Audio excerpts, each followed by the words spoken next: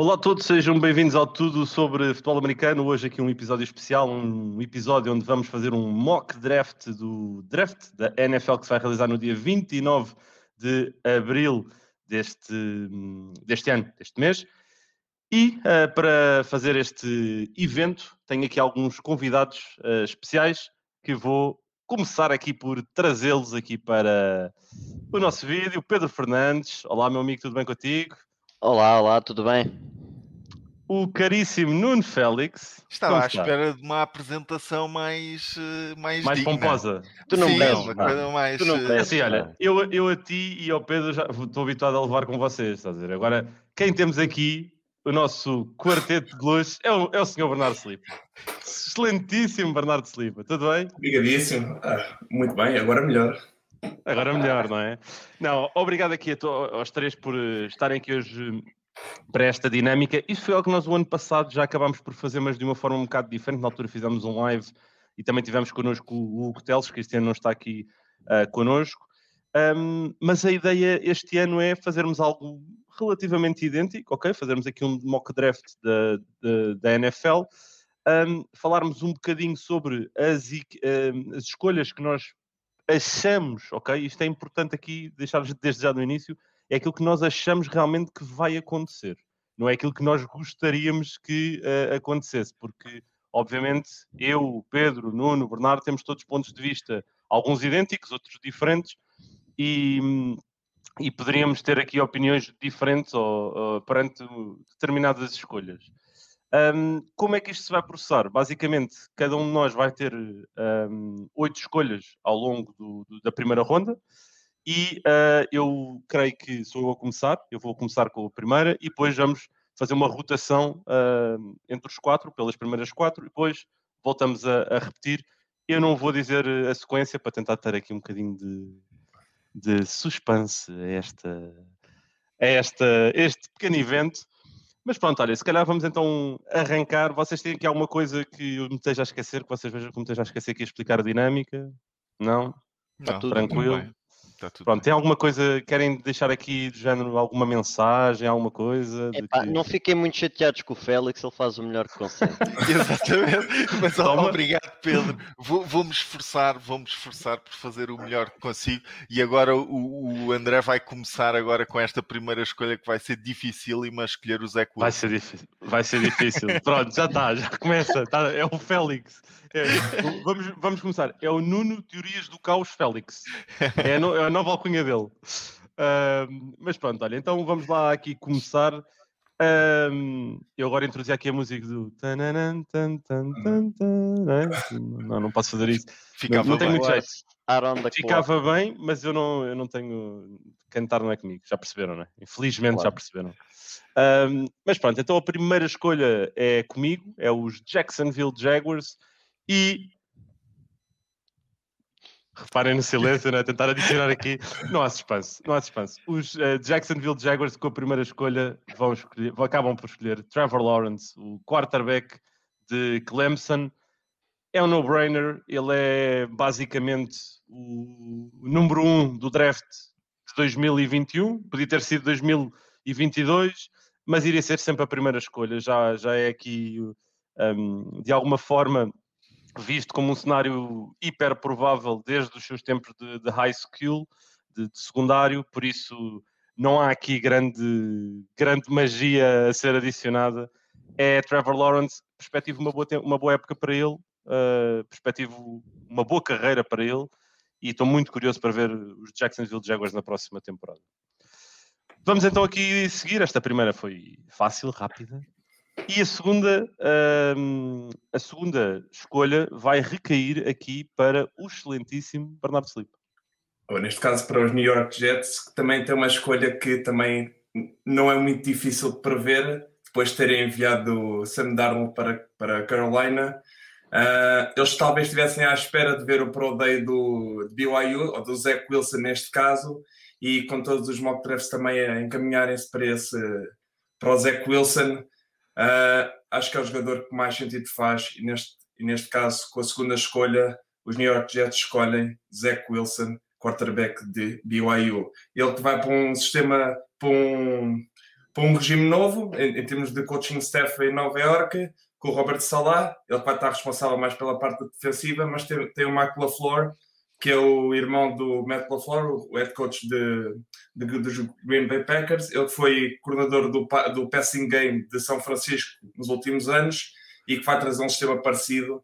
Aliás, até se falou que São Francisco poderia subir para o Zach Wilson, que seria um casamento perfeito. E se calhar aqui puxar o mesmo sistema em Nova Iorque, acho que vai ser perfeito aqui para o Zach Wilson. Ele que vai ter não vai ter uma equipa fantástica à volta dele, mas eu acredito que ao longo dos anos vá crescendo com a equipa. Sim, uma coisa que é importante mencionar é que isto tudo com o Zach Wilson, para 3 pessoas deste painel, seria interessantíssimo que ele fosse para os 49ers, porque a simpatia pela equipa dos 49ers reina um bocado aqui. Mas pronto, obrigado aqui, Bernardo, pela primeira escolha aqui neste mock draft. Vamos então seguir agora sim para os 49ers, onde recai sobre o senhor Nuno Félix a escolha. Epá, e acho que é a cara assim, do Pedro. o Pedro está com cara de não faças isso. Tu não faças isso.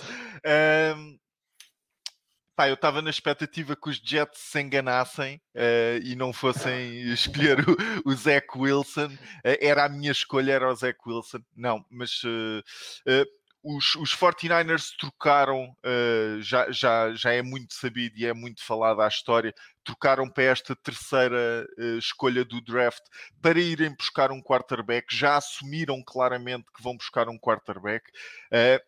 Agora, o que é que eles vão fazer entre os 3 quarterbacks que neste momento estão disponíveis? E se 3 quarterbacks estão disponíveis que podem ser escolhidos mais ou menos, dizem os analistas e pelo vídeo, podem ser escolhidos por parte da direção dos 49ers aqui. Trey Lance, Mac Jones ou Justin Fields. Tanto John Lynch, o General Manager, como Kyle Shanahan têm que estar muito confortáveis com um destes elementos para poderem vir para esta posição.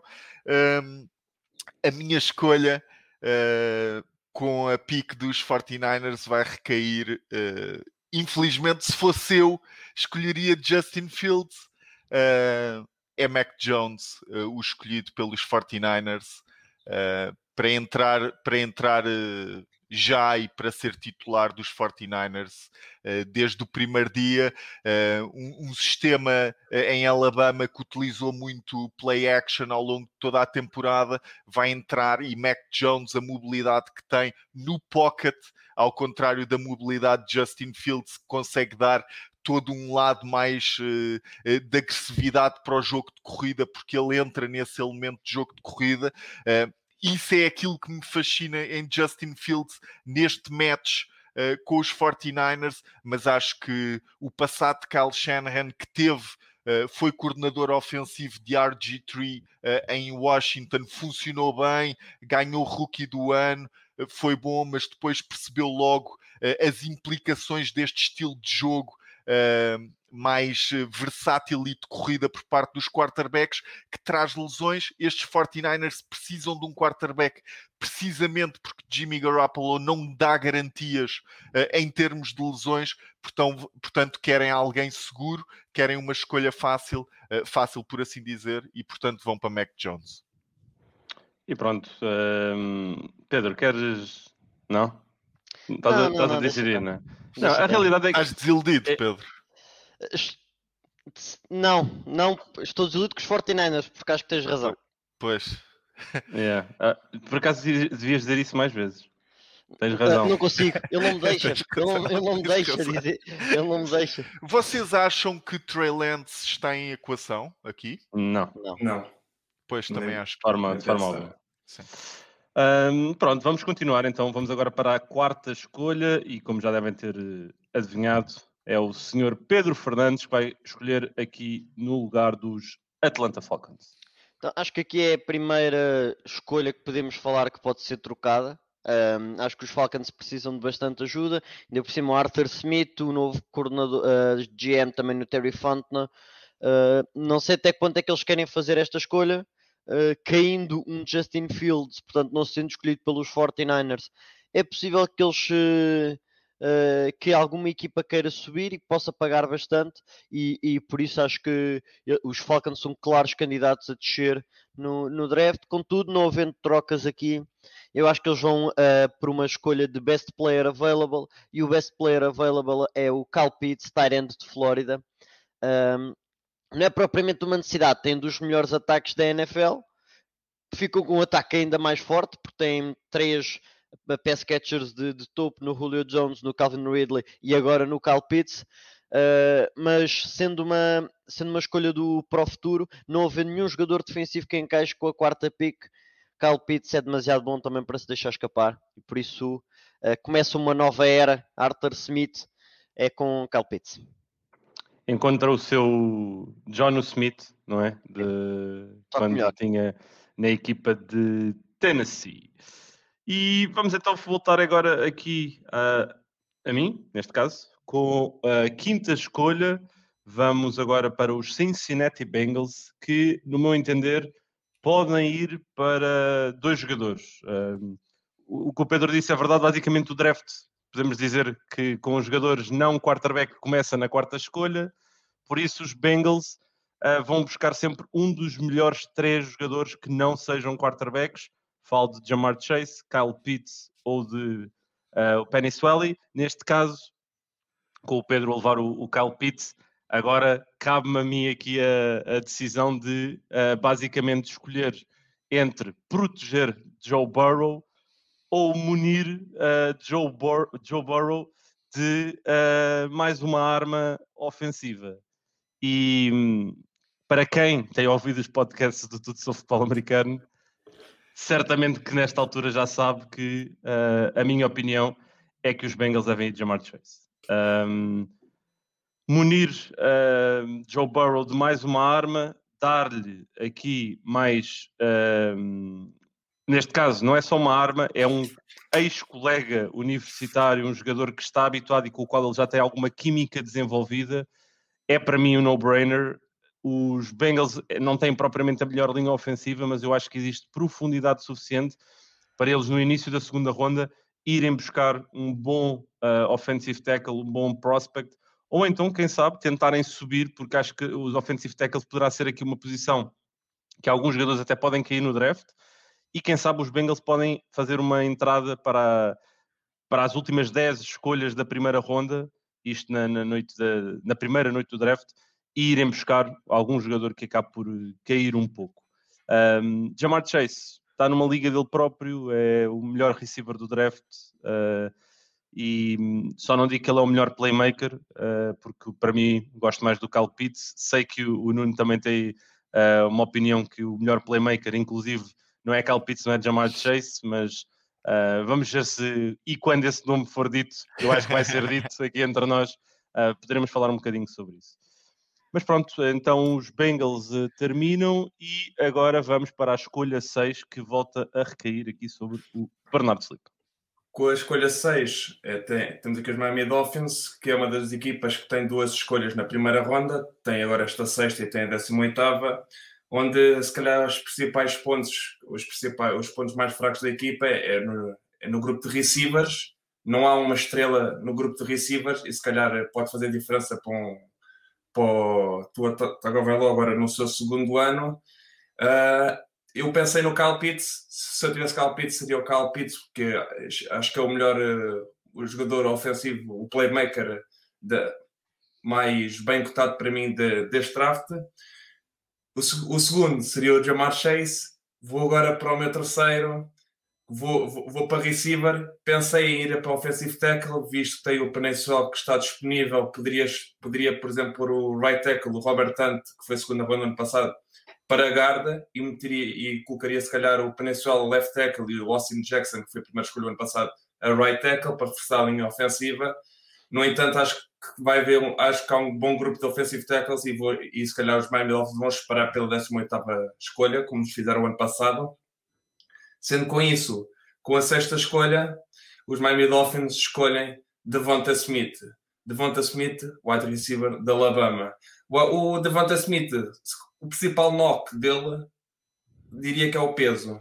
No entanto, ele consegue compensar o seu menor peso com a agilidade, com a sua capacidade fantástica de correr rotas, de ganhar separação, a facilidade que ele ganha velocidade e foge das suas defesas. Ele tem um jogo super completo, seja curto, médio, breaking routes, rotas lineares. Ele consegue fazer tudo, recebe a bola num screen, leva a bola para touchdown, como vimos nos playoffs contra Notre Dame e Clemson, por exemplo.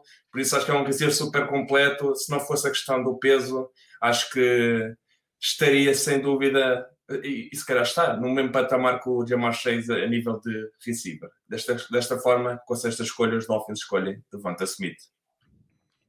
E voltamos a ter uma reunião, não é? Porque tu a volta também a encontrar o seu amigo da universidade, neste caso, Devonta Smith. Depois de, já agora, questionaram Devonta Smith. Foi o Devonta Smith que disse que o Mac Jones era melhor que o Tua. Perguntaram-lhe claramente. Sim, perguntaram-lhe qual deles era melhor e ele respondeu logo diretamente Mac Jones. Portanto, vamos ver se não fica ressentido agora Tua e se lhe passa a bola à mesma. O Jalen Waddle disse a mesma coisa, era só para ajudar o Mac Jones, coitado. Se calhar. Mas pronto, olha, vamos seguir aqui para a 7ª escolha, que está aqui com o Nuno Félix. Bem, mais uma vez uma posição passível de ser mudada. Os Lions têm muitos buracos. Brad Holmes, que foi contratado agora como novo General Manager, vem dos Rams. Tem que aceitar que a equipa está em rebuild, precisa de amealhar um bocado de capital de draft em termos de stock. Trocaram o Matthew Stafford precisamente para os Rams, receberam Jared Goff. Não sei bem se o Jared Goff está ali mais porque os Lions tinham capacidade de receber o contrato do Goff, ou se querem efetivamente dar uma oportunidade ao Jared Goff. Eu vou seguir na linha de raciocínio que vão dar um ano de experiência a Jared Goff e não vão procurar neste draft o quarterback do futuro.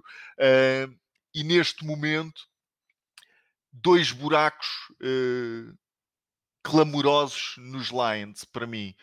O wide receiver é um deles, linha ofensiva é outra. Com o melhor tackle ainda nos draft boards e ainda disponível, os Lions vão escolher Penei Sewell de Oregon, que vai entrar aqui. Eu iria linha ofensivo, não achei que Penei Sewell tivesse disponível aqui, obviamente. Precisam de muita ajuda e Penei Sewell vai ser talvez o left tackle de início dos Lions. É verdade que têm Taylor Decker, mas Penei Sewell está, para mim, melhor preparado para entrar e acima de tudo, aqui na questão entre linha ofensivo e wide receiver, os 2 wide receivers que para mim estavam em conversação antes era precisamente Devonta Smith e Jalen Waddle, ambos frágeis, por assim dizer, em termos físicos. Não vejo Dan Campbell com aquela garra toda e vontade de bater e ele falou de tirar os kneecaps. Trincar, não é só tirar, é trincar mesmo.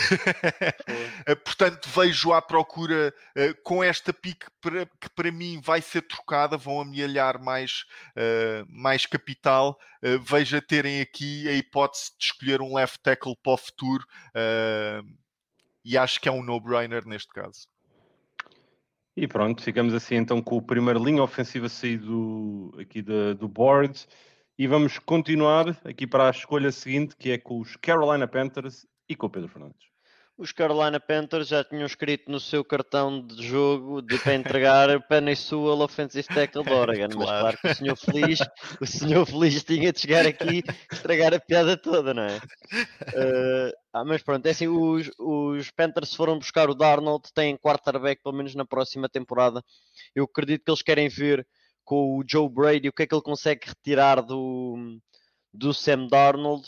A defesa é jovem, mas não creio que é por aí também que eles vão buscar neste sentido, sendo que o maior problema que eles têm é a linha ofensiva, e com a 8ª escolha no draft de 2021, os Carolina Panthers escolhem Rashawn Slater, offensive tackle de Northwestern. Cá está.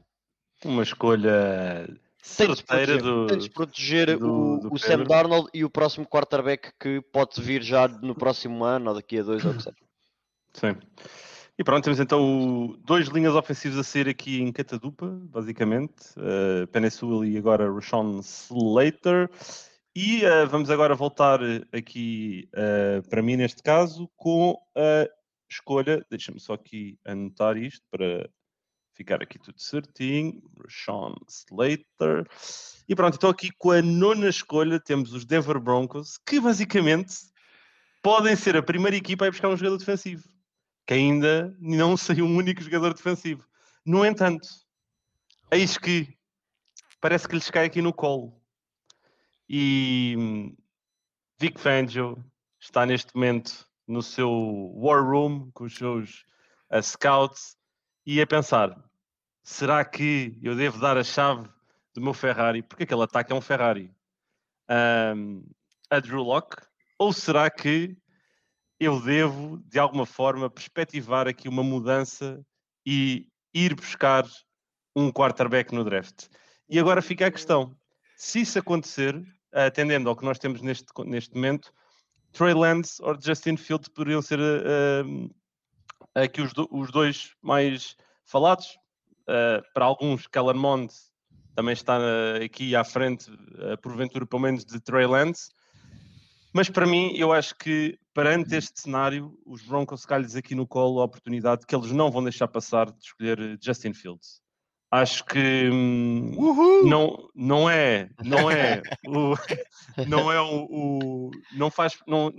está sequer Justin Fields no meu top 3 de quarterbacks. No entanto, acho que é uma boa situação que ele poderá encontrar aqui em Denver. Um excelente ataque, uma boa linha ofensiva, porventura o melhor treinador de linhas ofensivas da NFL. Também os Denver Broncos têm pelo menos um dos melhores, e acho que é um no-brainer. Drew Lock, para mim, gosto muito dos vídeos que ele faz na sideline, lá a dançar e a cantar e tudo mais, mas é isso. Não acho que seja, não vi evolução nenhuma no jogo dele ao longo dos últimos 2 anos, e acho que se forem com Drew Lock é um desastre à espera de acontecer. E Vic Fangio está num ano em que tem que de alguma forma mostrar que a equipa se vai chegar à frente. Por isso é Justin Fields, no matter what, perante esta situação que nós temos aqui.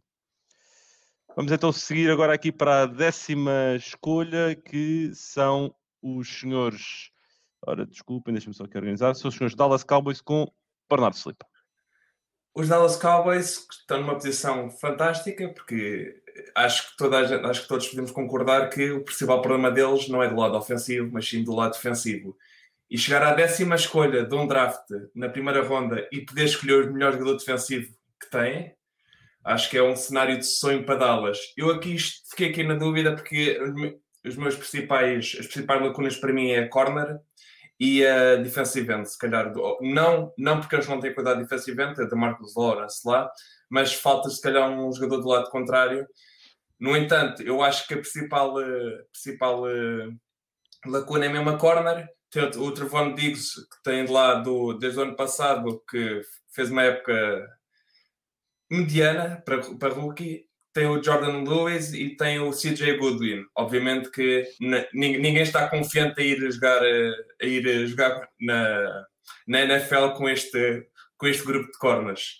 No entanto, também tem o Dan Quinn, que tem um sistema parecido com Seattle e é um tipo de sistema que não valoriza muito os seus corners, não tem o histórico de escolherem corners muito alto. No entanto, acho que é preciso de um jogador para entrar e ser titular e ser principal estrela na secondary, e neste caso para mim vai ser o Patrick Surtain, cornerback de Alabama. Patrick Surtain talvez não seja o melhor a longo prazo, não seja aquele jogador fantástico de cobrir homem a homem o jogo todo e anular o melhor receiver da equipa contrária, mas também não é isso que é exigido no sistema defensivo de Dallas, que é idêntico ao de Seattle, de Dan Quinn. Então acho que ele nunca vai ter essas responsabilidades, nunca lhe vai ser exigido isso. É um excelente, tecnicamente é o corner mais evoluído do draft para mim, é super limpo no seu jogo, e vai encaixar que nem uma luva e vai dar logo um excelente upgrade na defesa dos Dallas Cowboys. Tive aqui também na dúvida com o Jesse Horn, também é um corner também que eu vejo nessa linha, mais de zone corner, que também tem capacidade para jogar a man. No entanto, acho que o Patrick Surtain vai ser a escolha aqui do Jerry Jones, ele que até já falou um pouco do Kyle Pitts, ou se eu notícias que adorava o Kyle Pitts, mas seria uma loucura escolher um receiver ou um playmaker no ataque neste momento para Dallas. E pronto, temos então aqui os Dallas Cowboys com a sua escolha. Quando vamos entrar aqui na segunda dezena de escolhas, vamos para a 11ª, que são os New York Giants com o Nuno Félix. Yes. À entrada do mercado livre deste ano, os Giants para mim tinham 3 grandes lacunas e necessidades. Receiver, cornerback e edge rusher. Nesse sentido, foram buscar o Kenny Golladay, que assinaram com um contrato massivo para receiver. Tem um trio de receivers bastante bom. Foram buscar Adoree Jackson, que foi dispensado pelos Tennessee Titans e que vai ser titular da equipa, ou seja, foram buscar titulares para estas 2 posições. Falta edge rusher. Em edge rusher, em 2020, dos 6 edge rushers que estavam no plantel dos Giants, só conseguiram amealhar 10 sacks e meio. Portanto, é preciso claramente ajuda. Também pensei em ir buscar linha ofensiva, mas neste momento consigo ter acesso ao meu edge rusher de encaixe nesta defesa dos Giants, e esse homem é Kwity Paye, de Michigan, defensive end, poderoso, vai entrar ali com Leonard Williams, Dexter Lawrence, foram buscar o Danny Shelton, e para mim é um jogador possante, defensive end, com mobilidade para entrar para o interior. Gosto imenso daquilo que ele consegue fazer, a ser disruptivo nas jogadas, e acho que é um encaixe perfeito nesta defesa dos Giants. Portanto, a minha escolha é Kwity Paye, depois de um Pro Day ultra impressionante e de filme muito bom. Temos então agora aqui, depois de uma sequência com vários jogadores ofensivos, se calhar agora aqui a formar-se uma tendência com vários jogadores defensivos. Vamos aqui no segundo. E vamos então aqui para a 12ª escolha, que são os Philadelphia Eagles com o Pedro Fernandes. Não, os Philadelphia Eagles são aquela equipa que é difícil um bocado para ver o que é que eles vão fazer. Relembrar que eles estavam na 6ª escolha, mas depois trocaram com os Dolphins, que depois da troca dos 49ers quiseram voltar a subir. Por isso eu acho que os Eagles fizeram bem, porque conseguem descer, conseguem ter mais picos e conseguem na mesma ir buscar ou ter várias opções para ir buscar o que quiserem.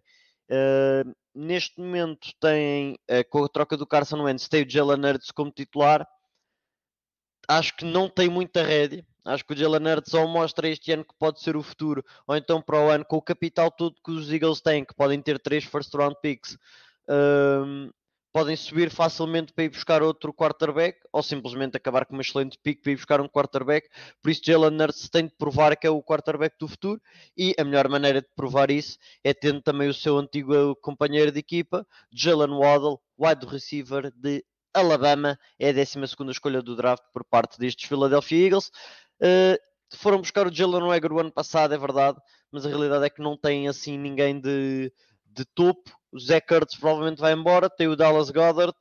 A capacidade do Jalen Waddle de ser impactante, como o Nuno até falou, que é um maior playmaker, é discutível essa afirmação, porque é o Nuno, não é? Mas, mas não deixa de ser um pouco verdade. Jalen Waddle com a bola nas mãos é impressionante, e quer seja como receiver, quer seja como returner, que pode não fazer sempre porque é jogador de primeiro round, é estrela e etc. Mas é possível que dê caras nesse sentido, e assim os Eagles conseguem ser pelo menos mais imprevisíveis do lado ofensivo. O ano passado eram imprevisíveis, mas no mau sentido. Este ano pode ser que passem a ser no bom sentido. Temos então aqui o Pedro a quebrar a sequência, por isso já não há aqui sequências de linhas defensivas. Eu não sigo modas. Faz o teu caminho, não é? Faz o teu próprio caminho. Mas pronto, vamos aqui para a 13ª escolha, aqui com os LA Chargers, onde serei eu aqui a fazer aqui a seleção. E os Chargers, para mim, estou aqui numa situação muito boa. E neste contexto, se acontecer isto que nós temos aqui perspectivado, em que os 2 melhores linhas ofensivos já foram de vela, eu acho que os Chargers são uma equipa que poderá fazer trade down, ok? Porque claramente para mim o que eles iriam fazer target aqui era um dos tops offensive tackles no draft. Poderiam também perspectivar aqui ir buscar, por exemplo, o Elijah Vera Tucker, que é se calhar o linha ofensiva interior mais bem cotado, mas acho que é muito cedo para fazerem isso. Prefeririam fazer aqui um trade down ao invés de tomar essa decisão. No entanto, nós neste cenário não o estamos a fazer, e se acontecer este cenário, eu acho que os Chargers têm agora aqui uma decisão muito boa, muito interessante pela frente, que é basicamente poderem escolher um dos melhores jogadores disponíveis do lado defensivo. E há 2 posições que eu acho que eles podem, isto porque ofensivamente não vejo nenhum jogador de valor que também possam adicionar neste momento. Eles também têm um excelente grupo de wide receivers, têm questões por resolver na questão do backfield com o Austin Eckler e com o Kelly, o miúdo que teve uma boa entrada, depois acabou por perder ali alguma confiança. Por isso, e também é muito cedo para ir para um running back nesta instância. Por isso, para mim, vão para a defesa, e há 2 jogadores para mim, neste momento, aliás, 3 jogadores que poderão entrar aqui na equação. O Jalen Phillips, da defensive end, para colocar do lado oposto de Joey Bosa, ou então 2 corners que estão ainda disponíveis, o JC Horn ou o Caleb Farley. Eu vou para o meu jogador favorito destes 3, que é JC Horn. Eu acho que os Chargers vão buscar o corner JC Horn. Basicamente, os Chargers conseguiram reter o Michael Davis, que era o seu corner que esteve no mercado teve para ir para o mercado livre. Conseguiram reter. Tem muito ainda perspectiva de crescimento, de evolução. Mas do outro lado temos Chris Harris Jr., que não é propriamente um jovem, e é se calhar um corner que hoje em dia poderá dar mais garantias a cobrir a zona cobrir os receivers de slot do que propriamente a cobrir a zona exterior. O JC Horn é, para mim, é o meu corner favorito daquilo que eu já tive a oportunidade de ver. Eu ainda não estudei profundamente os corners, mas JC Horn é o meu favorito. É um jogador que tu podes colocar 1 para 1 com, não digo qualquer receiver, mas com a maioria dos receivers que tu tens, e colocares ali em press homem a homem, e tem tudo para ser um prime time cornerback no futuro da NFL, e acho que os Chargers conseguem aqui uma excelente peça para a sua defesa. Seguindo aqui para a escolha seguinte, vamos para os Minnesota Vikings com o Bernardo Slipa. E Bernardo, tens de ter muita atenção nesta escolha, que o Pedro está de olho atento. Eu sei que o Pedro é fã do Kirk Cousins. Eu também gosto do Kirk Cousins, então eu vou ter atenção a ele também. Obrigado. Finalmente alguém que me compreende. Eu acho que depois do ano passado eles terem tido um receiver que lhes caiu no colo, chamado Justin Jefferson, que vinha da LSU e que foi só apenas não foi o rookie do ano ofensivo, mas podia ter sido muito, muito facilmente. Acho que o grupo de receivers está resolvido, running backs também está resolvido, mas na linha ofensiva, que é algo que ano após ano vem sendo falado, parece que não consegue acertar com aquilo e eu acho que tem que ser um dos grupos que eles têm que dar prioridade. Também aqui o grupo de defensivo, a nível de defensive ends, se calhar podem encontrar alguém para jogar do lado contrário do Daniel Hunter, porque se o Daniel Hunter se lesionar, acontece se calhar aquilo que aconteceu ano passado nos Saints, em que o Camara corre para 6 touchdowns e aquilo parece uma autoestrada completa no jogo em corrida. Desta forma, acho que as principais lacunas daqui são o grupo de defensive ends e de offensive tackles. Eles que se reforçarem têm um grupo muito bom de corners, gostei muito do grupo de corners que eles têm neste momento e se calhar é esta a filosofia deles e do Mike Zimmer para a equipa de Minnesota. Excelentes corners, vamos investir mais no grupo de corners, no grupo da secondary e se calhar não investir tanto no grupo das linhas, que há equipas que também têm essa mentalidade, por exemplo os Dolphins também têm mais ou menos essa mentalidade, mas os Vikings têm aqui na dúvida entre o offensive tackle, se calhar o Tevin Jenkins de Oklahoma State ou o defensive end de Miami, Jalen Phillips. Também tinha aqui a hipótese do Elijah Vera Tucker, mas eu vejo ele mais como guarda. No entanto, para não demorar mais, vou aqui para jogar do lado contrário do Daniel Hunter e são um defensive end bastante forte, com um jogo super completo e se calhar o meu defensive end preferido desta classe. A nível de jogo, para mim é o mais completo e se calhar o que os Vikings também vão ver. Temos aqui o defensive end de Miami, Jalen Phillips. Ele que vai jogar do lado contrário do Daniel Hunter, consegue absorver double teams com bastante facilidade no jogo em corrida, consegue ter um grande repertório de moves, seja de pass rush, seja para ultrapassar o seu linha ofensivo, e eu acho que, sendo um jogador super completo, pode começar a jogar logo desde o primeiro momento, justamente nesta defesa aqui dos Vikings, e pode ajudar a voltar ao nível que a gente conhecia de uma defesa de Mike Zimmer. Adoro a escolha já agora. Eu muito sinceramente, eu acho que o Jalen Phillips, se chegar ao 14º, é um steal tipo inacreditável. E ele tem a problema. Diz? Ele tem problemas de cabeça, mas é cancancha, não é esse maluco. É cancancha. Dizem que ele pode estar a uma pancada de ter a carreira terminada. Pois ele teve problemas com concussões, isso é capaz de mandá-lo um bocado mais para trás no draft, mas para mim concordo com o Bernardo. O melhor defensive end deste draft. O Bernardo vem aqui e vocês é logo concordar com ele. Quando sou eu é mandar abaixo, está bem, ok. É bom saber. Mas pronto, vamos agora para a 15ª escolha, os New England Patriots com o Nuno Félix, que já repararam, o Félix foi coincidência, mas ficou aqui sempre com aquelas equipas que têm sempre aqui uns pozinhos de decisão interessantíssima. Até os sorteios aleatórios percebem que tem que ser eu a fazer estas decisões, André. Tu percebes, sou eu que tenho que tomar estas decisões aqui nos mock drafts. Mas olha, e a verdade é que neste momento caiu-me no colo, não é? Os Patriots têm uma necessidade urgente, quer dizer, não é propriamente urgente porque já sabemos que vamos com Cam Newton esta temporada.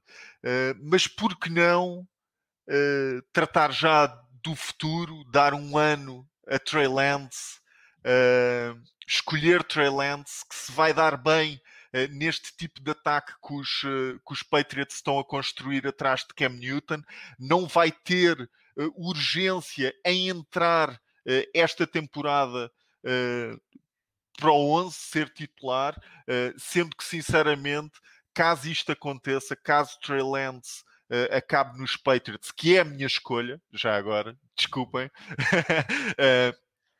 que é a minha escolha. Eu estava à espera, desculpa, eu estava à espera de... Mas ele disse mesmo que era, não era? Mas pronto, já está confirmado.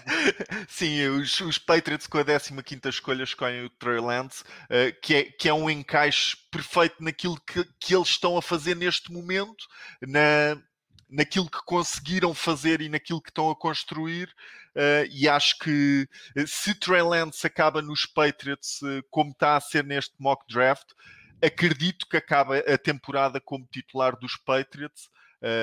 Não é propriamente uma concorrência direta a Cam Newton, mas se Cam Newton continua a mostrar as lacunas que mostrou o ano passado, acho que os Patriots vão sentir urgência, principalmente por causa do braço poderoso de Trey Lance de o colocar em campo.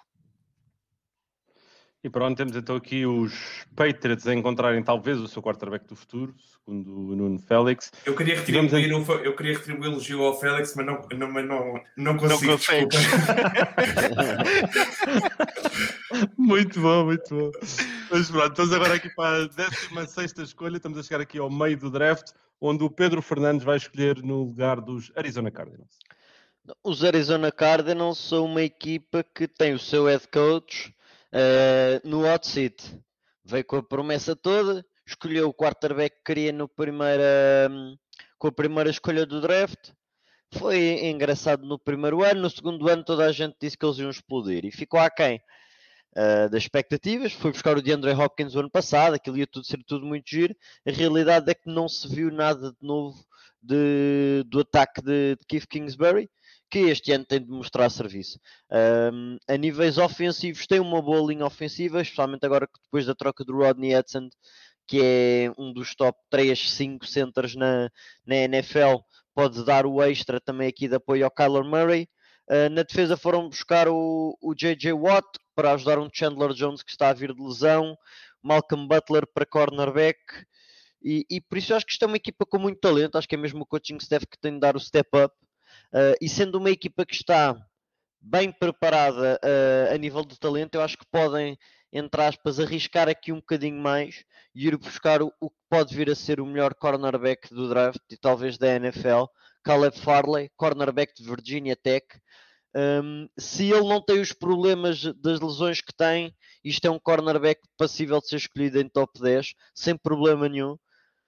Mas a realidade é que as lesões acabam sempre por puxar um bocado para baixo, mas neste momento, com o talento que os Cardinals têm no plantel, podem-se dar ao luxo de ir buscar o Farley, e mesmo que ele não esteja pronto logo na semana 1, acho que pode dar um contributo na primeira temporada.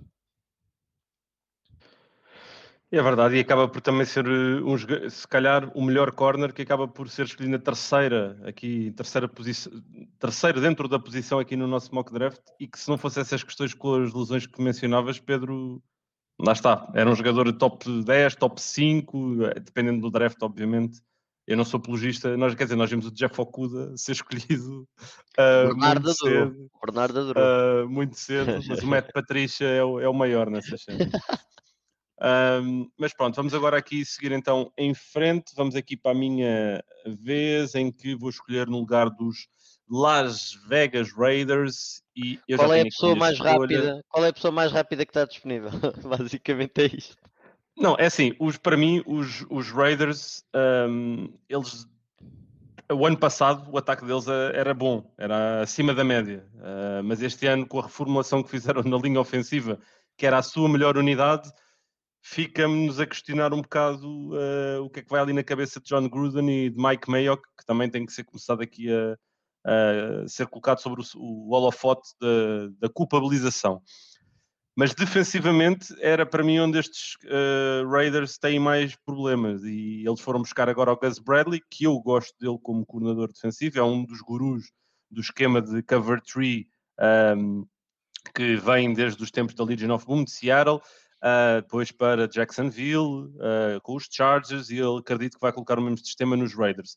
Para este cover 3 funcionar, ele precisa sempre, uma coisa que ele sempre teve foi corners hiper disciplinados e pass rush, pelo menos um pass rush prime. Eu não vejo isso nesta posição. Não vejo nenhum jogador. Há um jogador que eu gosto bastante e acho que os Raiders são meninos para cometerem o erro de vos irem buscar nesta pick, que é o Joe Tyron, que é um jogador que está a subir, segundo também alguns reportes, bastante no draft. E eu acho que os Raiders são malucos para irem fazer isto e irem buscá-lo. No entanto, eu quero achar que eles vão ter mais alguma sapiência e a escolha dos Raiders, aquela que eu acho que eles podem também fazer nesta posição, é o offensive tackle Tevin Jenkins, ok? É um jogador hiper agressivo, que vem ajudar a reconstruir um bocado o modus operandi que eles tinham no ano passado. O ataque de Las Vegas funciona porque Josh Jacobs permite que depois Derek Carr tenha bastante tempo nos play actions e nos momentos em que vai fazer passe, e Tevin Jenkins é um jogador que eu acho que pode encaixar também bastante aqui, ainda que lá está, se calhar não é uma necessidade tão... possa não ser uma necessidade tão inerente. Os Raiders também são uma equipa que eu acho que também podem fazer trade-down dependendo daquilo que eles encontrem nesta posição. E vamos então seguir aqui em frente. Vamos agora para nova escolha dos Miami Dolphins, com o Bernardo Slipa novamente a ter aqui a ownership de pensar na cabeça de Brian Flores. Depois da primeira escolha ter escolhido a Devonta Smith, o ataque dos Dolphins, que o ano passado teve o Chan Gailey, ele que se resignou, se demitiu, deixou as suas funções de coordenador ofensivo, e este ano os Dolphins têm uma abordagem que é de ter 2 coordenadores ofensivos ao mesmo tempo, um se calhar mais responsável pelo jogo em corrida e outro mais responsável pelo jogo em passe. Um que é o Eric Studville, que também é o coach, é o treinador de running backs, e tem o George Godsey, que é o treinador de tight ends. Eles são ambos coordenadores ofensivos. Eu não sei muito bem se isto alguma vez resultou ou se faz sentido, mas pronto. Vou acreditar que em questão ofensiva este está mais ou menos resolvido. Pensaria se calhar um Tevin Jenkins se estivesse disponível ainda. No entanto, eu acho que a defesa dos Dolphins se calhar pode ajudar a algo, pode ser ajudado de alguma forma. Eles que mandaram embora o Calvin Noy e o Shaq Lawson, que trocaram, agora não me lembro para onde, mas que também foi descansado para Houston, prontos. Então, se calhar, não sei se eles valorizam, até que ponto é que eles valorizam os defensive ends. Aliás, se for da escola dos Patriots, o Bill Belichick mandou o Chandler Jones para Arizona, então acho que não há uma grande valorização de defensive ends, e eles, se calhar, o Brian Flores também tem esta mentalidade, que ele consegue encontrar jogadores para o seu sistema sem precisar ter que pagar muito, especialmente na linha defensiva. E aqui, se calhar, o grupo que está tem mais carências, se calhar o grupo aqui de linebackers, outside linebackers. Eu sinceramente, eu vou dizer que estou aqui na dúvida, que eu acho que eles gostam de jogadores versáteis, e aqui linebackers versáteis temos o Zevin Collins e se calhar o Aziz Ojulari de Georgia. Eu não gosto de nenhum neste momento. Eu acho que vou aqui divagar um pouco, Mourinho, desculpa lá, mas eu aqui estou um pouco na dúvida. Mas é difícil, porque se calhar é uma das equipas que vai fazer questão de fazer trade-down, porque não tem um valor, não, de acordo com a mentalidade da equipa, com a filosofia do Brian Flores, que lá está, paga muito nos corners. Os corners é que são o talento e o ponto principal da defesa, como fazem os Patriots, como eu estava a falar também dos Vikings. Então, e eu tenho um grupo já de excelente corners, então aqui, mas eu vou aqui, tendo que escolher, vou aqui para linebacker, vou aqui para Zevin Collins, linebacker de Tulsa. Ele que é um linebacker enorme, faz-me lembrar um pouco o Calvin, não em termos de tamanho, não em termos de jogo. Eu vou ser muito sincero. Pessoalmente, eu tenho ele no final da segunda ronda. Mas como é um jogador versátil e que pode encaixar naquilo que o Brian Flores pode querer, ele que jogou off linebacker, não é? Num sistema 3-3 tech, ou seja, jogava fora da linha. No entanto, eu vejo ele com potencial e tamanho para jogar na linha como 3-4 outside linebacker, ter essa versatilidade, e pode ser uma peça que é interessante para o Brian Flores. E desta forma, é mais por esta razão que eu escrevo aqui que o Zevin Collins vai ser a escolha dos Dolphins na 18ª escolha. Sim, aqui uma coisa sobre isto. É duríssimo, claro que é duríssimo quando nós depois estamos a fazer isto e de repente percebemos que o valor não está lá, e a abordagem das equipas pode ser sempre duas, não é? E tu foste pela abordagem do melhor jogador para o sistema. Há muitas equipas que a abordagem é o melhor jogador disponível. Eu acho que a abordagem que tu tiveste é sempre a melhor, porque tu tens um sistema, tu deves ir buscar os jogadores que encaixam melhor no teu sistema, não é? Por exemplo, tens o Micah Parsons, por exemplo, ainda disponível, mas se calhar não é uma necessidade tão grande, ou é um jogador que não encaixa tão bem no sistema, ainda que como linebacker se calhar esteja acima do Zevin Collins, não é? Sim, eles como inside linebackers foram buscar o Bernard McKinney pela troca com o Shaq Lawson, inclusive, e tem também lá o Jerome Baker. Eu pensei também, inside linebacker se calhar não era o principal deles. E os Dolphins têm um roster incrível. Completamente. E eu não vejo o Micah Parsons, sinceramente, como um jogador muito versátil daquilo que eu vi em filme. O que eu vi é que ele é muito forte no jogo em corrida, é muito bom com pass rusher, mas não vi o suficiente em situações de passe, de jogar 1-1 com o running back ou com o tight end, e por isso não me dá essa segurança. Pensei no Jeremiah Owusu-Koramoah, que é o meu linebacker número 1, inclusive, só que não sei se é o tipo de jogador que o Brian Flores irá gostar. Yeah. Mas pronto, vamos seguir então aqui em frente para a equipa de Washington, que fica aqui com o Nuno Félix Dançante. Estavas aí a mandar uns moves. Vamos lá ver aqui o que é que o Nuno vai fazer então com a equipa de Washington. Porque estava a ouvir o Bernardo a falar dos linebackers, e para mim este Washington Football Team tem uma urgência na posição de linebacker. Os dois melhores linebackers, como o Bernardo falou, para mim é o Koramoah e o Micah Parsons. Estão os dois disponíveis, mas estes Washington Football Team precisam urgentemente de encontrar um left tackle. É uma necessidade. Desde que Trent Williams saiu, que não conseguem arranjar um suplente de jeito. Linha ofensiva e linebackers para mim são problemas. Vou carregar na linha ofensiva e a minha escolha é Christian Darrisaw de Virginia Tech para left tackle dos Washington Football Team. Fez silêncio?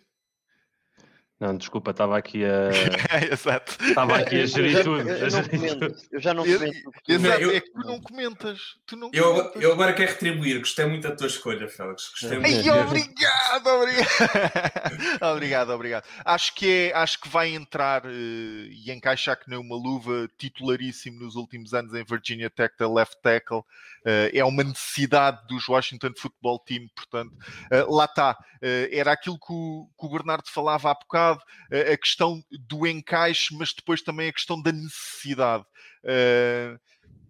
E para mim, os Washington Football Team mantiveram os linebackers que tinham do ano passado, ou seja, vai haver uma continuidade e há uma lacuna clara a left tackle, portanto, e fica aqui colmatada com o Christian Darrisaw.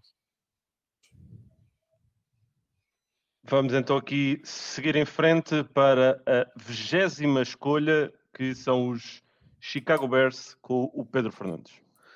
Os Chicago Bears, a necessidade deles é realmente um novo GM e um novo head coach, por isso eu não sei onde é que se pode ir buscar isso, mas eu acho que eles estariam mais do que interessados em fazê-lo. Mas aqui em termos de jogadores é uma defesa muito boa.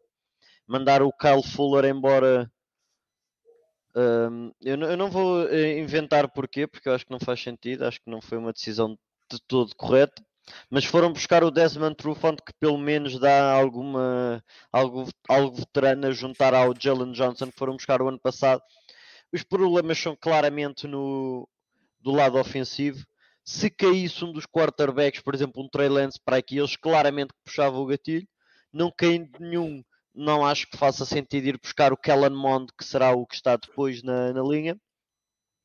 A nível de receivers, em nome nem está mal, mas Allen Robinson não é certeza que fique, pelo que um dos receivers pode ser aqui escolha, mas eu acho que neste draft é muito difícil de prever os receivers, porque para além dos primeiros 3, acredito eu, há muita diferença de valorização das equipas umas para as outras, sendo que eles também têm problemas na questão de linha ofensiva.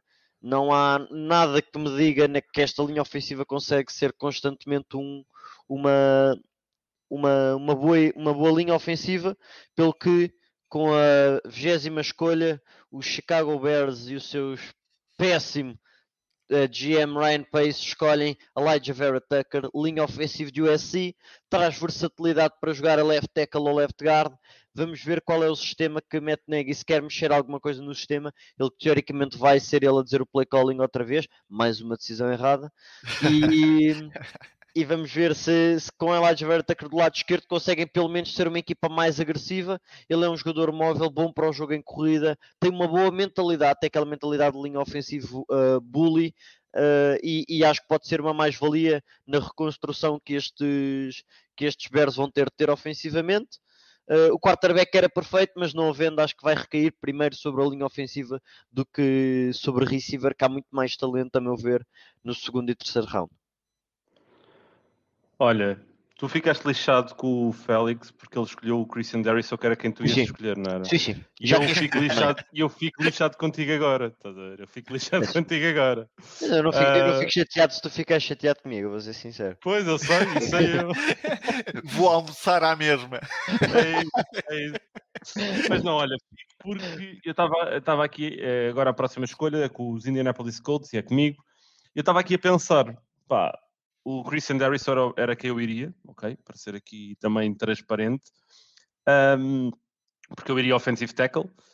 Depois do Nuno ter escolhido o Darrisaw, eu pensei, bem, posso ir aqui agora pela uma abordagem, se calhar um bocado inversa àquela que eu disse que o Bernardo teve há pouco, e vou pelo melhor linha ofensivo que para mim está no board ainda, que é o Elijah Vera Tucker, e dou aos Colts a possibilidade de brincarem com a ideia que já foi falada de moverem o Quentin Nelson para left tackle e meterem o Elijah Vera Tucker no meio, ou pelo menos brincarem com isso durante o training camp, de perceber qual é que é o melhor alinhamento que eles podiam ter.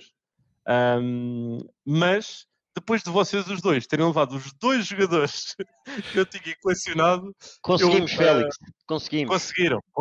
Conseguiram. Eu penso agora que os Colts têm aqui, têm aqui outras necessidades, obviamente. Podem ir wide receiver, mas também concordo agora um bocado com a análise que o Pedro teve, de que algum dos receivers... Nós já tivemos 4 receivers a sair. 3, aliás, desculpa. 3. Tivemos 3 a sair. Estamos naquela fase em que existe o Terrace Marshall, que eu gosto muito, é o meu segundo no meu board, que é Darius Stoney, o Elijah Moore, e temos aqui mais alguns nomes, o Rashad Bateman, que são bastante interessantes, mas são jogadores que podem ser muito bons ou podem tornarem-se flops, não é? Algum deles há de ser.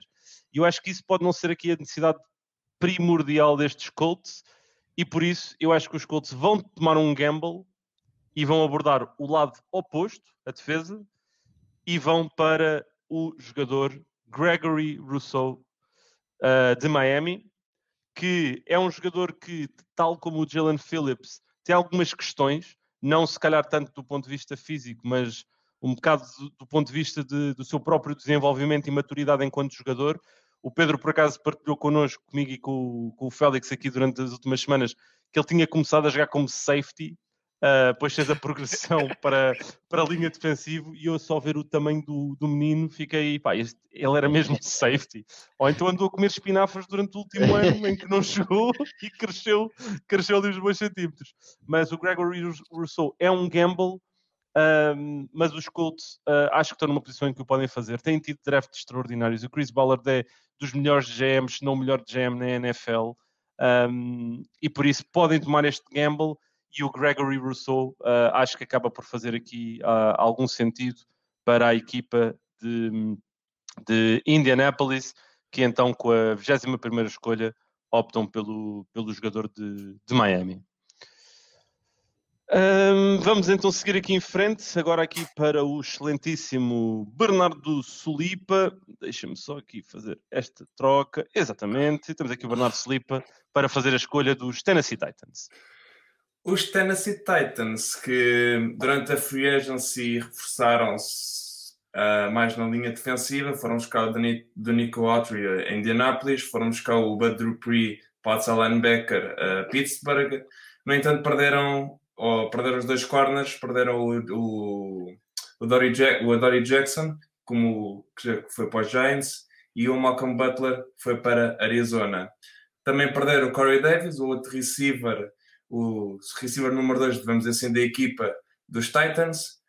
Ofensivamente, os Titans gostam de correr a bola, é uma equipa que toda a gente já sabe a identidade deles, se calhar não valorizam muito o seu grupo de receivers, apesar que, tirando o A.J. Brown, tem um grupo de Zés, vamos dizer assim, um grupo de Zé Ninguéms, porque eles não têm aqui muita qualidade no grupo de receivers. Tyrants perderam o John Smith, mas também não sei se é uma posição que é muito que valorizam muito. Desta forma, pensei no Jalen Mayfield, offensive tackle de Michigan, para jogar right tackle, mas não acho que seja um jogador que seja tão forte em corrida como eles possam pretender para offensive tackle. Sendo que o corner que eles se calhar podem estar aqui terem em vista é o Asante Samuel, cornerback de Florida State. Eu gosto bastante do Asante Samuel. Acho que é um corner que tem capacidade para jogar homem. Se calhar o tipo de corners que eles têm a capacidade de jogar homem a homem, como o Janory Jenkins ou o Christian Fulton. No entanto, falta se calhar um outro corner, parecido se calhar com o Adoree Jackson, mas talvez que seja resulte melhor do que o Adoree Jackson resultou em Tennessee. Desta forma, com a 22ª escolha, os Tennessee Titans escolhem Asante Samuel Jr., cornerback de Florida State, ele que é filho de um antigo excelente jogador também, Asante Samuel, que foi corner dos Patriots, dos Eagles, e que também vê-se pelo background dele e pela capacidade de técnica e de inteligência de jogo que o pai ensinou-lhe bem, vamos dizer assim. Mas olha, ele é mesmo filho ou é um clone? É que ele é muito parecido ao pai. Se calhar o principal problema dele, lá está, da mesma forma que eu disse sobre alguém que era o Devonta Smith, que era o peso, o Asante Samuel, se calhar é a altura. Mas eu acho que ele tem todas as capacidades e atleticismo e o estilo de jogo para poder jogar tanto zona como homem. E é por isso que eu aqui dou esta escolha dos Asante Samuel, e se calhar eles podem ter visto porque tem essa versatilidade que eles podem desejar para o seu grupo de corners e dar-lhes flexibilidade para poder defender homem a homem, se quiserem colocar mais pressão, mandarem a blitz, ou se quiserem jogar a zona, ele também tem capacidade, jogou outside, jogou a nickel, jogou na slot, então acho que é uma peça que vai encaixar muito bem. Para além que eu tenho ele como cornerback número 2, também pode ajudar um pouco a valorizá-lo. Boa. Então pronto, agora vamos seguir aqui em frente para a escolha dos New York Jets, que fica com o Nuno Félix. Aposto que o Félix vai escolher um quarterback. É agora que vou escolher o Kellen Mond para fazer concorrência ao Zach Wilson, que foi a segunda escolha. Os Jets têm muitas lacunas, como todos sabemos. É tentador pensar na posição de running back para ajudar Zach Wilson logo neste início. O melhor running back continua disponível para escolha, mas não é isso que Robert Saleh vai fazer. Robert Saleh vai ver Olozu Koramoah ainda disponível, um linebacker que pode entrar. É verdade que tem CJ Mosley, é verdade que contrataram agora num contrato de 1 ano Jared Davis, mas a capacidade do Ozukoromoa de ser um híbrido, a linebacker, não é um middle linebacker, é um outside linebacker que consegue fazer várias coisas e que vai permitir a Robert Saleh jogar mais em base. Gosto muito desta escolha aqui, estou muito confiante que o Ozukoromoa vai fazer estragos nesta defesa dos Jets com o Robert Saleh, que encontra aqui um Dre Greenlaw um bocado mais caro, mas que vai encaixar que nem uma luva neste esquema defensivo de Robert Saleh. Ok, aqui então um dos jogadores mais híbridos, mais polivalentes do draft acaba por ir parar com uma das mentes defensivas mais interessantes talvez dos últimos anos, aqui o Sr. Robert Saleh. Mentes defensivas intensas, porque ele é muito intenso. Vamos ver se continua a ser assim tão intenso agora que vai ser treinador principal. É uma das questões que quero ver e quero analisar, porque não se pode passar como se passou e não pode ser assim tão entusiástico a todas as jogadas da equipa, tanto ofensivamente como defensivamente. Félix, pode. Mas eu não aguento. Mas pronto, vamos aqui seguir agora para a próxima escolha. Os Pittsburgh Steelers com a 24ª escolha. E Pedro, pensa bem nesta escolha, porque tens uma pessoa aqui no podcast eu sei, vai sentir isto no coração. Logo. E digo-te uma coisa, eu adorava ter esta escolha, porque eu sei o que é que eu fazia. Mas vamos lá ouvir o que é que tu tens a dizer. Eu sei o que eu fazia, sei muito bem o que o Mike Tomlin e o Kevin Colbert também querem fazer, por isso estou bastante confiante com a minha escolha.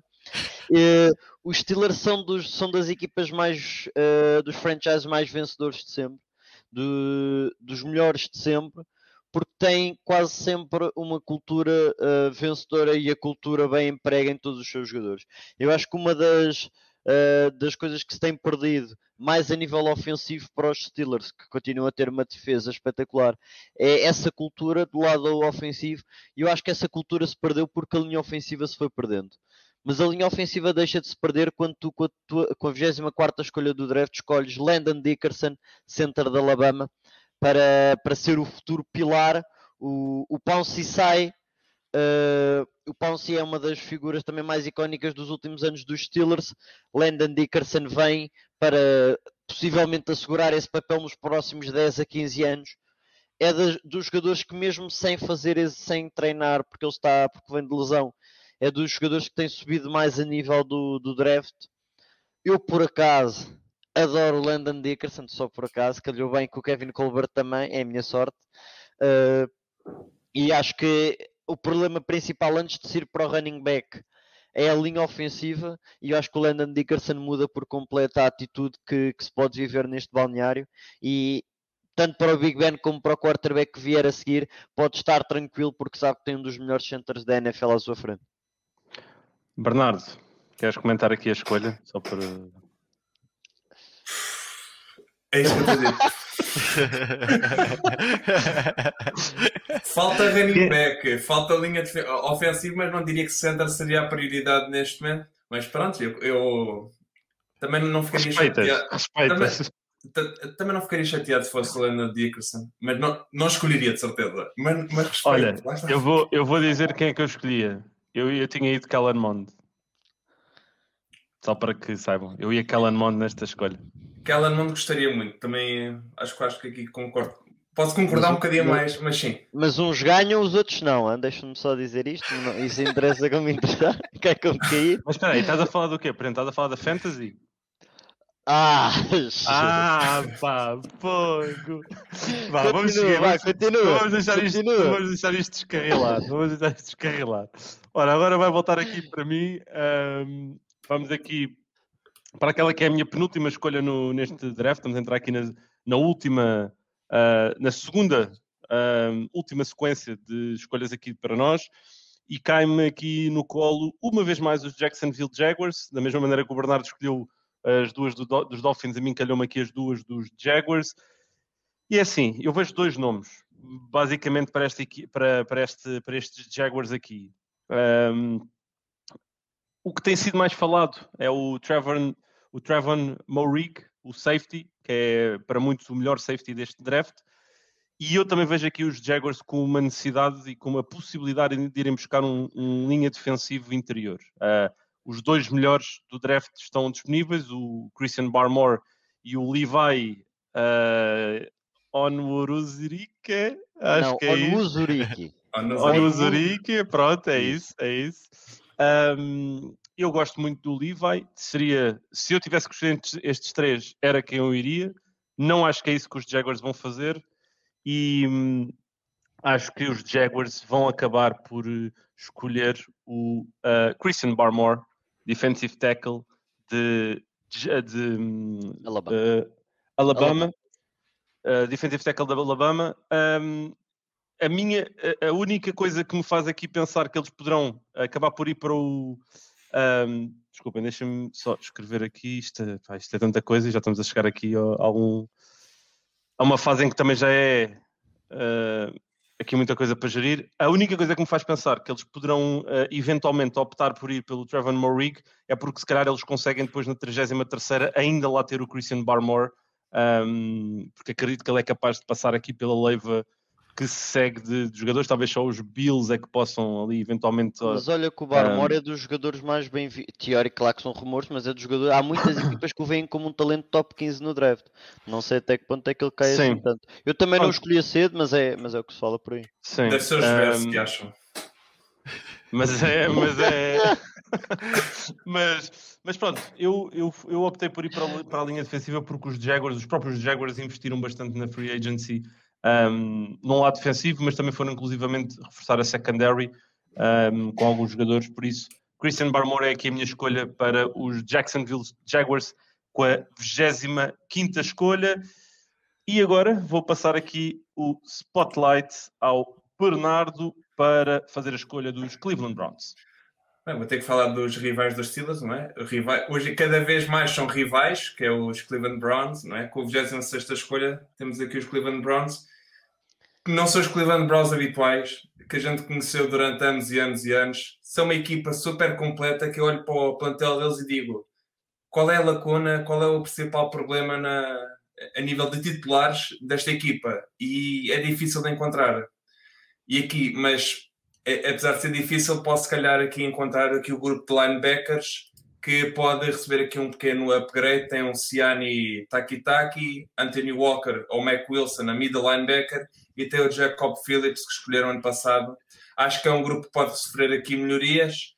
Também pensei aqui defensive end para jogar do lado contrário do Myles Garrett, mas acho que não é urgente neste momento. Grupo de corners, tem um grupo de corners muito bons, gosto muito do grupo de corners. O grupo de safeties também gosto bastante, é um grupo bastante completo. Lado ofensivo, acho que não precisam de grande ajuda, mas desta forma, tendo na 26ª escolha a possibilidade de escolher o Micah Parsons, linebacker Penn State, é isso que eu vou fazer.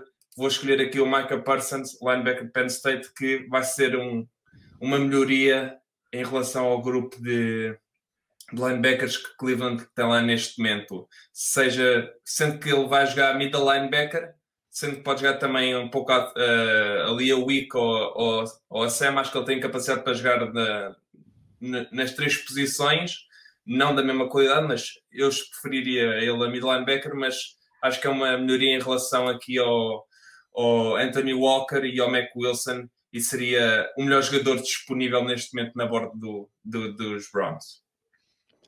Sim, isto era mesmo cair-lhe aqui no colinho um jogador que é um mal criado de primeira e que vem ali dar uma componente também nasty para a equipa de Cleveland. Vamos então para os Baltimore Ravens, aqui com o Nuno Félix na sua penúltima escolha aqui deste mock draft. Yes, com todas as movimentações que foram feitas e com a necessidade destes Ravens de substituírem, de arranjarem alguém que consiga pressionar os quarterbacks adversários, substituir Matt Judon, Yannick Ngakoue, que também voltou a sair e saiu para os Raiders. Matt Judon, como se sabe, recebeu um contrato lucrativo dos Patriots. Há também a questão do pedido de troca de Orlando Brown. Vamos ver se isso vai para a frente. É uma questão caso os Ravens decidam optar por um linha ofensiva aqui, significa provavelmente que Orlando Brown, que quer jogar a left tackle e joga a right tackle nos Ravens, pode estar de saída e os Ravens podem receber algum capital, mas dito isto... Nuno, desculpa, eu não quero interromper só a tua linha de raciocínio, mas é uma Sim. pergunta que eu acho que é pertinente. Achas que podemos ver uma troca na noite do draft pelo Orlando Brown? Pelo Orlando Brown. Acho que não, acho que tem que ser uma coisa ultra ponderada, acho que tem que ter, tem que se ver que jogadores é que estão disponíveis, o que é que eles vão fazer. Imaginemos que os Ravens decidem escolher um tackle aqui, um right tackle, porque há alguém efetivamente disponível e de encaixe perfeito.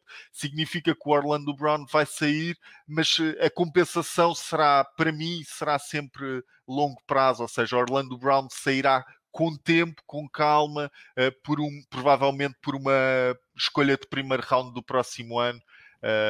Acho que são as movimentações que são capazes de acontecer, serão noutras equipas e não envolverão propriamente os jogadores diretamente.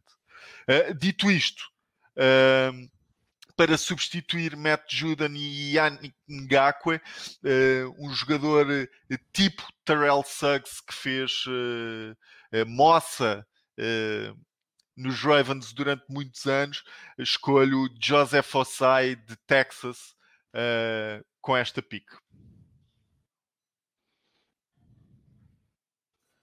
Eu não quero ser aquele gajo, né? Mas eu não gosto muito da escolha. Escolherias já agora quem é que optarias? Eu tinha o olho, se vou-te ser sincero, eu desde o início tinha o olho aqui no Zaven Collins Tulsa. Se chegasse aqui, entretanto foi escolhido pelo Bernardo. Aliás, eu acho que a posição está mais do que correta. Edge Rusher é mais do que preciso, e por norma os Ravens o que fazem melhor também é escolher Edge Rushers. Mas sim. Eu por acaso não sei se escolhi o Ossai, e acho que ele nem é assim tão bem visto a nível de sair no primeiro round. No primeiro round. Mas não era uma má escolha. Estava mais o OE, por exemplo, de Penn State. Fisicamente o OE é muito impressionante. O Ossai também, mas o OE fisicamente é muito impressionante. Mas sim, mas não é má escolha. Eu vou-te dar o benefício da dúvida, não vou refilar mais com o Félix, eu prometo. Sim, atenção, nesta altura, altura, imagina, por acaso comentámos isso no início, Pedro, os dois em off, que a partir da 20ª para a frente entram aqui várias ponderações, não é? Porque há muitas equipas que o que interessa... A primeira ronda são as 32 escolhas, mas como as equipas olham muitas vezes é os 50 primeiros jogadores. E do primeiro até ao 20, a maioria das equipas tem quase tudo igual. Mas do 20 ao 50 há muitas coisas que mudam. Por isso é sempre aqui um bocado difícil. Aliás, é bastante difícil de conseguirmos aqui fazer esta futurologia. Mas pronto, vamos seguir aqui em frente para a 28ª escolha, que é aqui dos New Orleans Saints, com o Pedro Fernandes e os Saints, que vão começar aqui uma nova era, pelo menos do ponto de vista ofensivo. Acabou Drew Brees em New Orleans. Sim, e eu acho que essa era pode levar a que estes Saints tragam já um receiver para aqui no draft, para ir buscar mais um playmaker, para juntar ao Michael Thomas, ao Alvin Kamara, ao Latavius Murray. Não há tight ends que façam sentido. A receivers, eu acho que o Kadarius Toney seria o mais alto, até pelo que Sean Payton é possível de fazer com ele. Eu estava-me aqui a debater receiver corner, porque entretanto também saiu um dos cornerbacks deles, e eles só têm para do outro lado do Marshawn Lattimore, neste caso tem o Patrick Robinson, que não me traz muito. Conseguiram miraculosamente manter muito do seu plantel, tendo em conta o cap space que tinham. Foi um trabalho espetacular. Eu acho que esta defesa precisava de um segundo corner, e neste momento, estando disponível, com a 28ª pick, os Saints escolhiam Greg Newsome de Northwestern, que é um bom cornerback. É um cornerback que está bem visto a nível da NFL, tem ganho cada vez mais protagonismo e acho que pode ser aqui um excelente jogador para Dennis Allen ter no seu backfield defensivo, ali com o Marshawn Lattimore, e manter-se uma excelente defesa, porque esta defesa é boa porque consegue fazer pressão com os homens da frente, sendo que tem bons homens a cobrir lá atrás, e acho que é isso que o Greg Newsome vai trazer, é um excelente ou um sólido cornerback número 2, para neste caso manter os Saints como uma boa defesa. Não queres cascar então... O Félix não quer cascar aqui no Pedro? Não, vou esperar que o faças claramente. Eu vi logo a tua reação. Oi? Também o vi. Eu por acaso pensei, eu juro que pensei quando tu começaste a falar que tu ias fazer aquilo que eu também teria feito, que era eu ia buscar o Kadarius Toney. E adorava. E adorava. No final da primeira ronda conseguis ir buscar o Kadarius Toney, que traz essa dinâmica toda. Mas pronto, eu não vou falar do Greg Newsome porque eu ainda não estudei os corners com profundidade, só os top, por isso não vou estar aqui a malhar no Pedro. Vamos então aqui seguir para a escolha seguinte, que será com os Green Bay Packers, vai ser a minha última escolha. Aliás, agora todas as próximas escolhas são as nossas últimas aqui no draft. Os Green Bay Packers têm aqui uma escolha interessante pela frente, que é uma necessidade que eles já têm há anos, sabem? Há anos. De irem buscar o receiver na primeira ronda. E o Kadarius Toney é um jogador que faz sentido pela multitude e pela dinâmica que ele pode aplicar aqui ao ataque dos Packers, que também vem de um sistema muito Shanahan, obviamente com o LaFleur a colocar aqui também os pozinhos daquilo que gosta de fazer. Mas eu não vou receiver, ok? Eu não vou receiver porque eu acho que os Packers realmente têm qualquer coisa e não receivers não. Na primeira ronda não.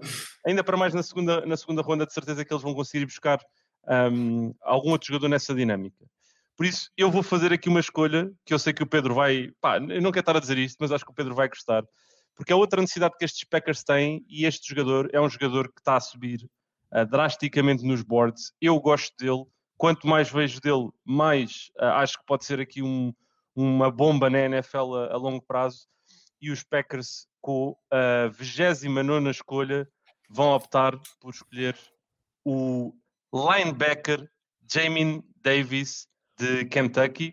O próximo Fred Warner, Darius Leonard, do que quiserem. É verdade. É um jogador que está a subir imenso nos boards. É um jogador sideline to sideline, rápido, inteligente. E os Packers precisam de um jogador destes para colocar ali no miolo da sua defesa, e acho que pode ser um autêntico estilo, se obviamente as expectativas que se começam a ter sobre ele se vierem a confirmar. E é um jogador, lá está, é um jogador que eu duvido que passe entre o 25 e o 35. Acho que há de estar ali neste range de posição, ou final de primeira ronda ou início de segunda ronda, ou então se alguém se apaixonar imenso por ele, até saltar ali ao início dos 20 para o irem buscar. E é a minha última escolha, 29ª. Vamos agora para a 30ª escolha do draft com os Buffalo Bills, e o Bernardo Slipa vai ter aqui a missão de escolher o jogador para esta super equipa de Buffalo. Acho que disseste muito bem, super equipa, porque eles têm... É outra equipa. É normal que quando a gente chega às últimas escolhas não hajam... Normalmente as equipas não têm muitas posições mais fracas, e os Buffalo Bills é a mesma coisa. Ofensivamente tem um grupo de receiver, tem 4 receivers muito bons, o Gabriel Davis, o Stephon Diggs, o Cole Beasley e o Sanders. Tyrant, se calhar pode ser a posição que eles têm um bocadinho, podem melhorar, até o Dawson Knox, que não é uma estrela, nem nunca vai ser. A linha ofensiva também muito bom, um excelente quarterback. Running back, acho que talvez não seja uma posição que eles queiram escolher assim tão alto. E defensivamente é uma equipa que também tem um grupo de titulares bastante bom, mas é uma equipa que, por exemplo, valoriza muito mais o seu nickel corner.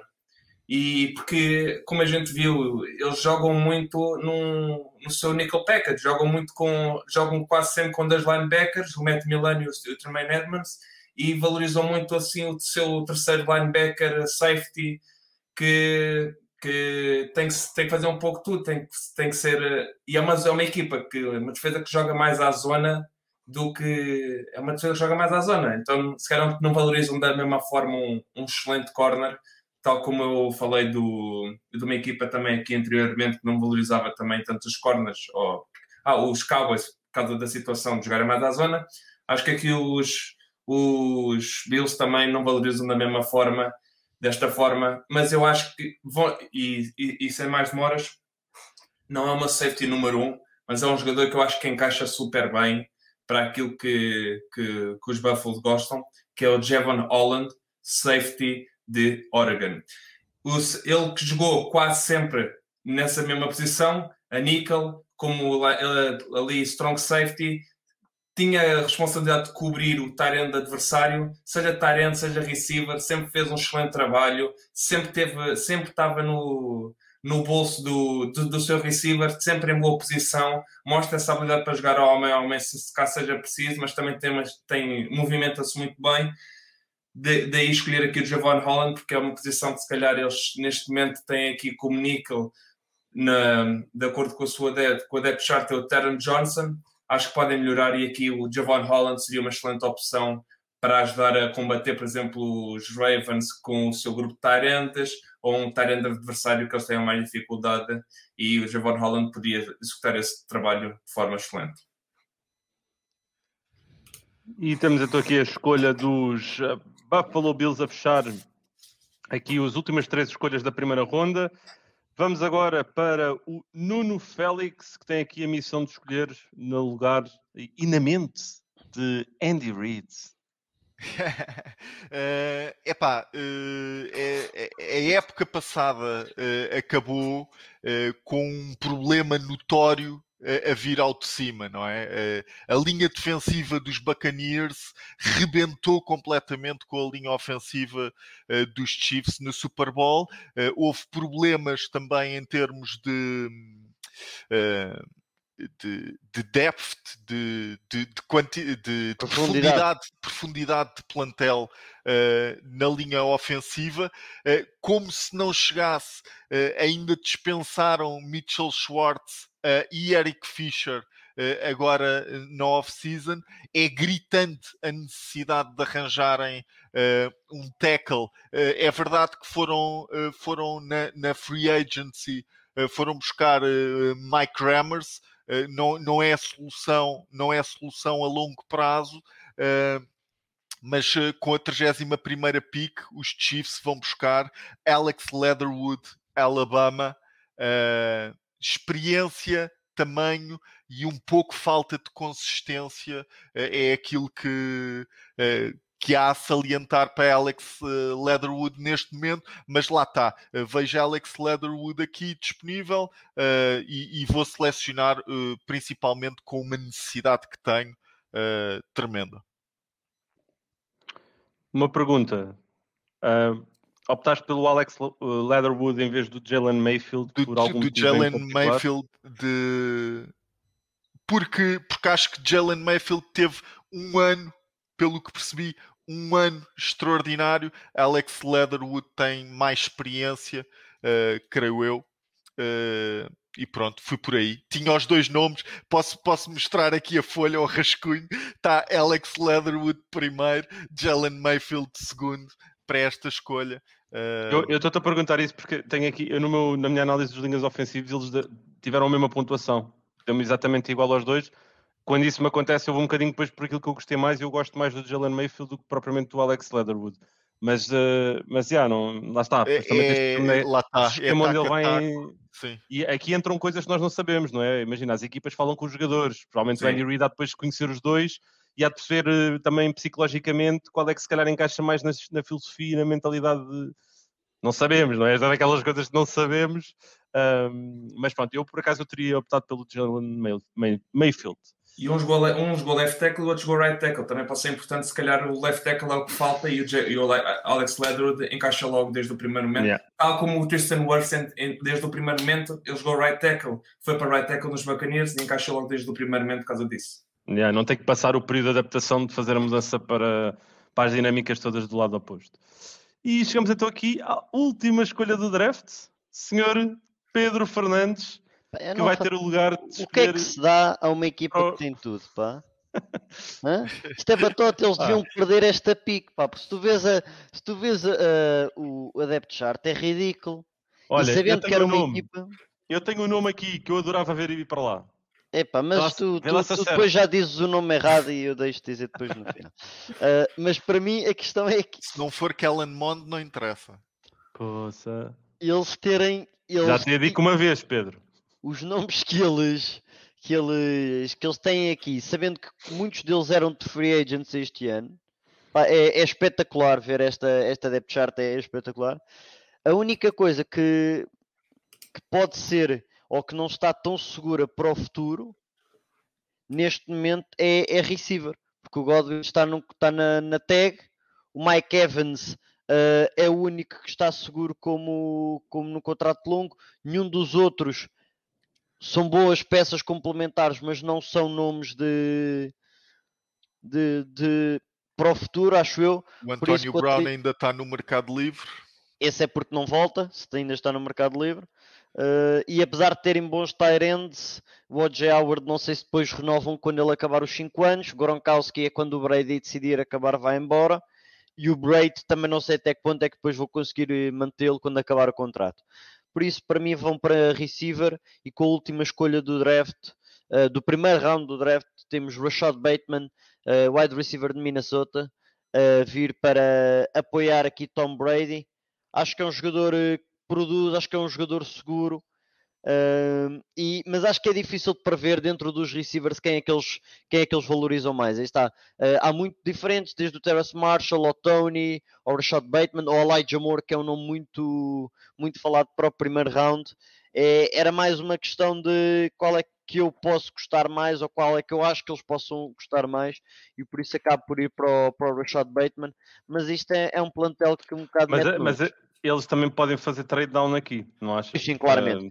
Até porque esta pica é muito aquela de alguém que queira ir buscar o Kellen Mond e o queira por 5 anos, isto é perfeito ir buscar trocar esta com Olha, os Bucks, se calhar queres explicar só um bocado dessa dinâmica, porque se calhar para quem possa não saber. É que os jogadores de primeiro round têm um contrato de 4 anos com o quinto de opção, portanto logo aí as equipas têm seguras 5 anos dos melhores talentos. Foi o que aconteceu, por exemplo, com o Lamar Jackson. Os Ravens vieram para o primeiro round para ter, entre aspas, a certeza que o conseguiam por 5 anos. Isso é um dos nomes mais sonantes, pelo menos como lembro nos últimos anos disto acontecer. Olha, uma questão por acaso, porque não sei mesmo, relativamente à cláusula de quinto ano, quanto é que eles são pagos? Por acaso não te sei dizer. Ok, porque... Não te sei dizer. Mas sobe bastante. No último ano eles sobe, por exemplo, vamos dizer que eles recebem 3 milhões, eles passam para 10 ou 11, algo assim. Sim, mas de qualquer das formas... Não é? Por acaso podemos ir ver isso, porque o Darnold dos Jets acionaram logo. Deixa-me ver se eu encontro aqui. Sendo que o último ano, o quinto ano, eles é obrigatório, eles podem, vamos imaginar que no terceiro ano eles acionam a opção do quinto ano. No entanto, eles no quarto ano, depois do final do quarto ano, podem dizer, afinal não quero. Mas eu posso dizer já, isto é por níveis o quinto ano. Tens o básico, o playtime, o Pro Bowl e mais do que um Pro Bowl. Basicamente o básico são aqueles jogadores que não têm requisitos para ganhar a média entre o terceiro mais bem pago e o 25º da posição. São aqueles que não têm tempo de jogo sequer.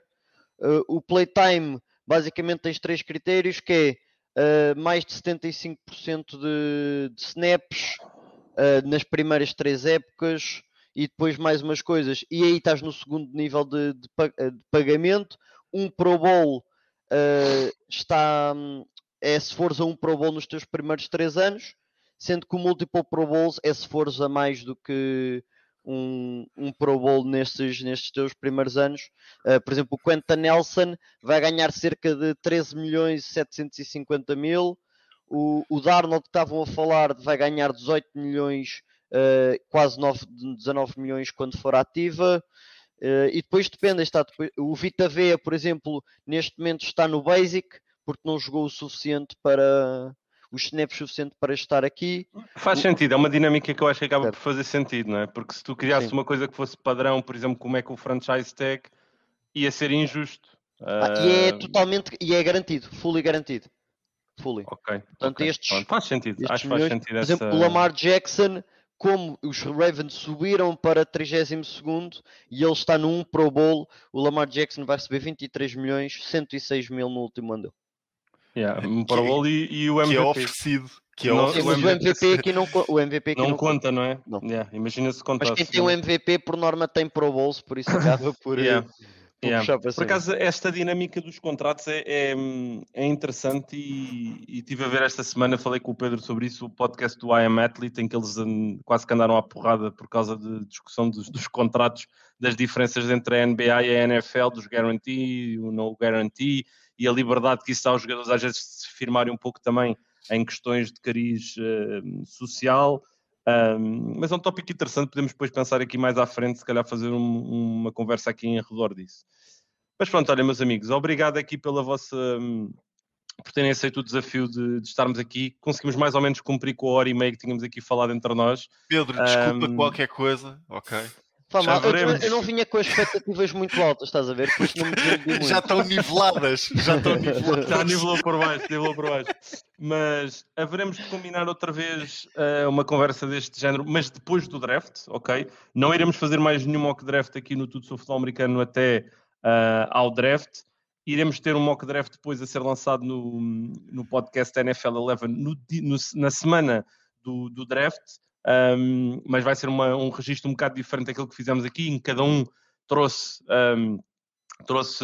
escolhas específicas. Nesse, nós vamos mesmo fazer um walkthrough das 32 e vamos dizer o nosso mock draft, neste caso entre o Pedro, o Nuno e eu, vamos mesmo falar sobre esses mock drafts.